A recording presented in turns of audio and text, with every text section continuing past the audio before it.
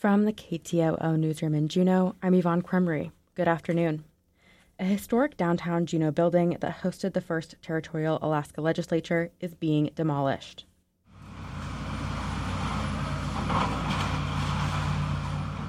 An excavator tore into a long, empty, historic building downtown on Wednesday. David McCasland, owner of Deckhand Dave's and the outdoor food court in the adjacent lot, bought the former Elks Hall building this summer. He says he was hoping for a different outcome for the building.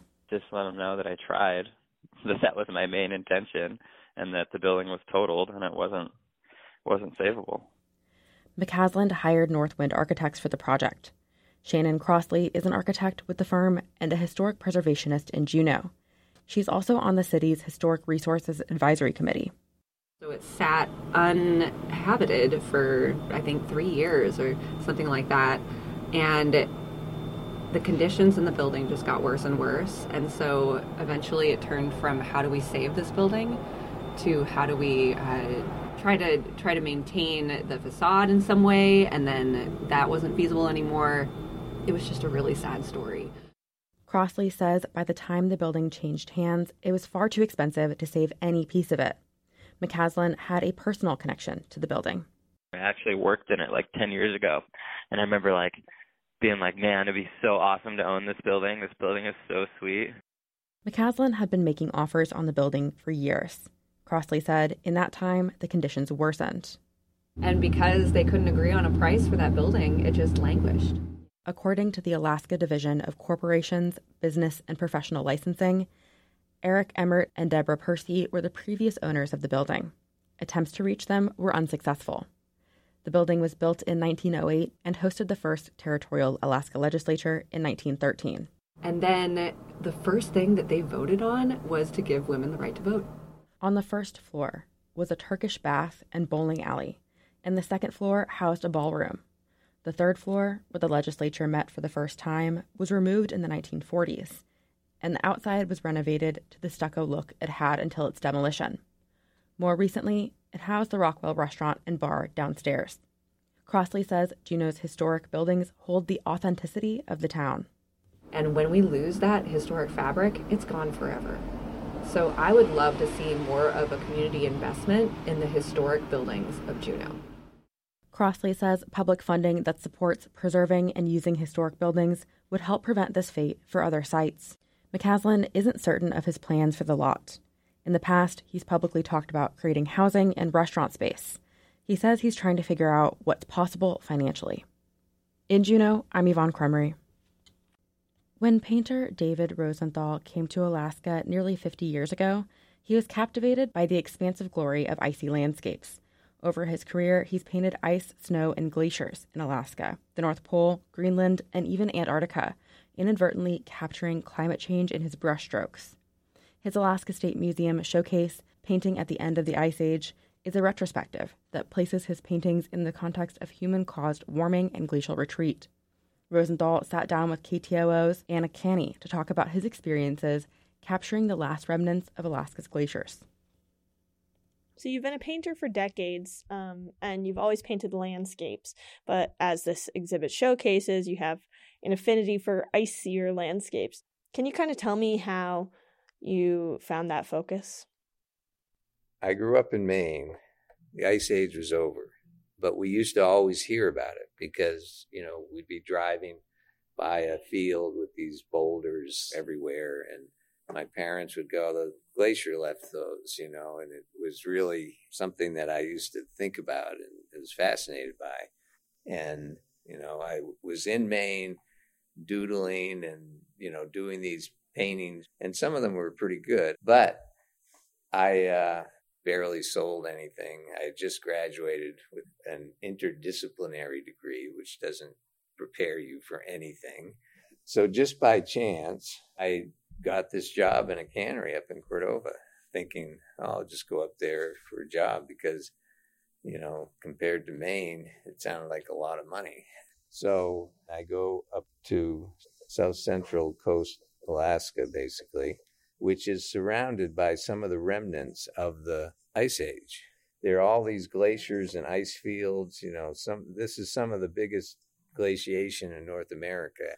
And this is where basically this was my playground for years. And so that's how I all during this time I did other things besides ice. But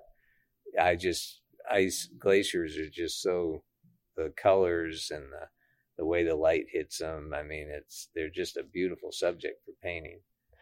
What were some of your earliest glacier paintings?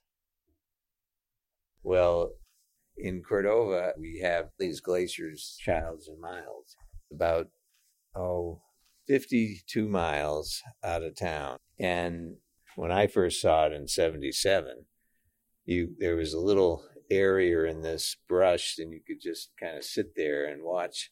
The face of this was about a mile long, the active face, and it was about 300 feet high in places.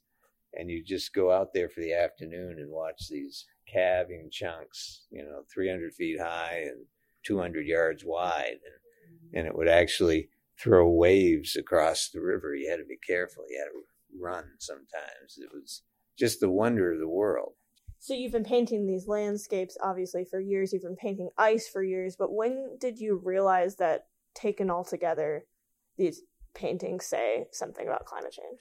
It was funny because I'd see everywhere these exhibits and journalists writing about climate change, and a lot of them were, oh yeah, so-and-so, I have 5 years on the ice, or studying this ice, and this one glacier has retreated 100 meters and, that sort of thing.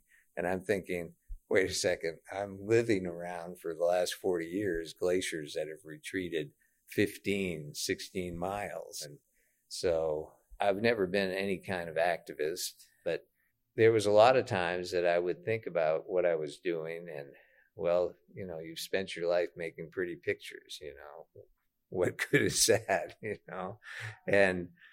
And so then it dawned on me, well, wait a second, this is my chance to give back something. I mean, and one thing this exhibit really drives home is that we're seeing change happening so fast that in one painter's lifetime, you can catch all of this. Yeah.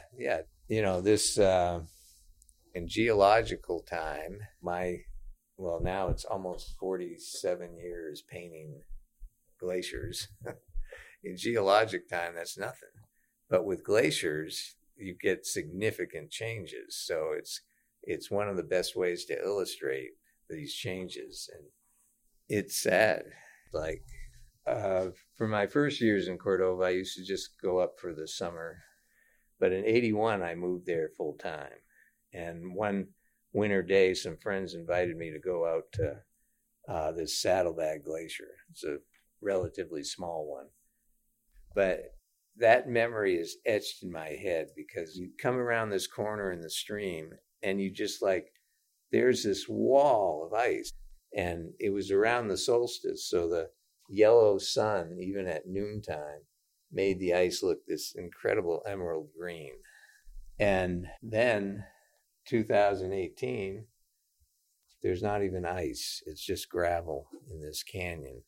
And it's so sad to see these young people, you used to just drive out and watch this thing calve. You could hike up for miles, and you can't do it anymore. That was painter David Rosenthal, interviewed by KTOO's Anna Canny. If you want to check out the glacial ice of old, check out the new exhibit, Painting at the End of the Ice Age, at the Alaska State Museum, open now through early March. You're listening to KTOO.